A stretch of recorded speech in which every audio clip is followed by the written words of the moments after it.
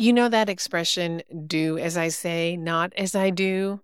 It comes from the mouths of many, many parents. Hey, it's certainly the opposite of walking the talk.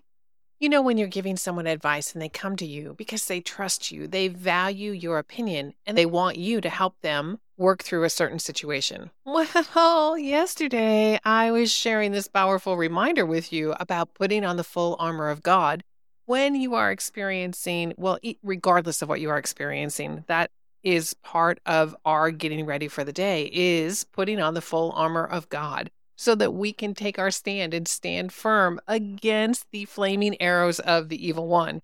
Well, yesterday I got a few arrows, let me tell you. I was experiencing resistance and I was experiencing an obstacle in praying for my stepfamily. And I don't know why that comes as a surprise, because this is the time definitely when we are intentionally praying to be on full alert, is it not?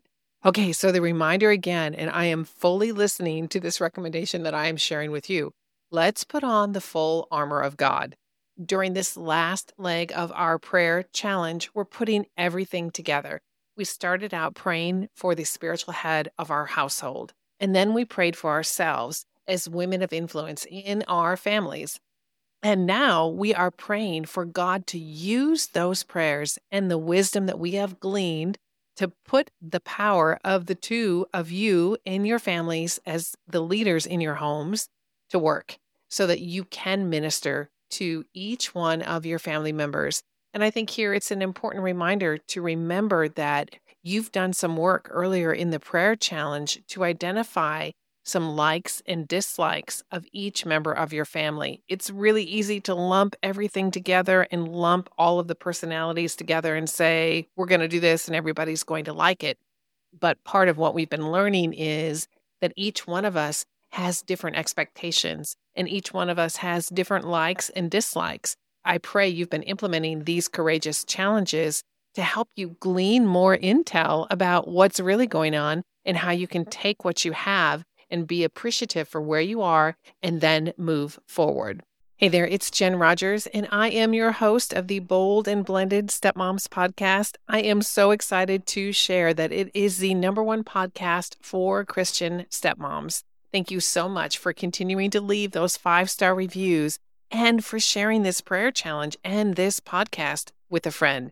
Your words are powerful. You are indeed a woman of influence. In today's episode, number 169, we're going to focus on sincerity and love as we hear from Paul.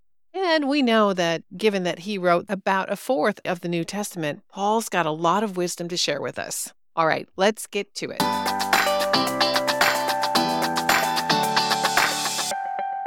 As I was looking through the recordings for day 22, it looks like that one did not come through. So for today's scripture, I am honored to bring to you the words of Paul from Philippians 1, verses 3 through 11.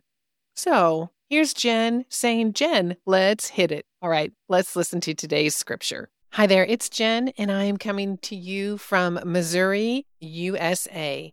And this is Philippians chapter 1, verses 3 through 11. I thank my God in all my remembrance of you, always in every prayer of mine, for you all making my prayer with joy, because of your partnership in the gospel from the first day until now. And I am sure of this, that he who began a good work in you will bring it to completion at the day of Jesus Christ. It is right for me to feel this way about you all, because I hold you in my heart, for you are all partakers with me of grace, both in my imprisonment and in the defense and confirmation of the gospel. For God is my witness, how I yearn for you all with the affection of Christ Jesus. And it is my prayer that your love may abound more and more with knowledge and all discernment, so that you may approve what is excellent, and so be pure and blameless for the day of Christ, filled with the fruit of righteousness that comes through Jesus Christ, to the glory and praise of God. That, my friends, is a beautiful, beautiful prayer. And Paul starts all of his letters that way. He starts them out by declaring who he is, that he is an apostle by the power of Christ Jesus. He declares a thankfulness in his heart for the recipients of his words. That's my prayer for you, that in this prayer challenge, you know that many, many people are thankful for you, even if they neglect reminding you that they love you, that they cherish you. You are a cherished daughter of the King. And God is calling you to this holy transition, if you will, from where you were when you started praying to where you are right now and to where God is leading you to be. He's asking you to nurture that love that you have for each member of your family. And for those of you who don't feel that love yet, you haven't experienced that love yet, I want to let you know that that is totally okay. You are okay exactly right where you are. What's important is that God is calling you to a new thing, and God is calling you to steward your family. And in that stewardship, love is involved. But if love is not there right now, it's okay. Take what you've got. All right. Let's start with what we have.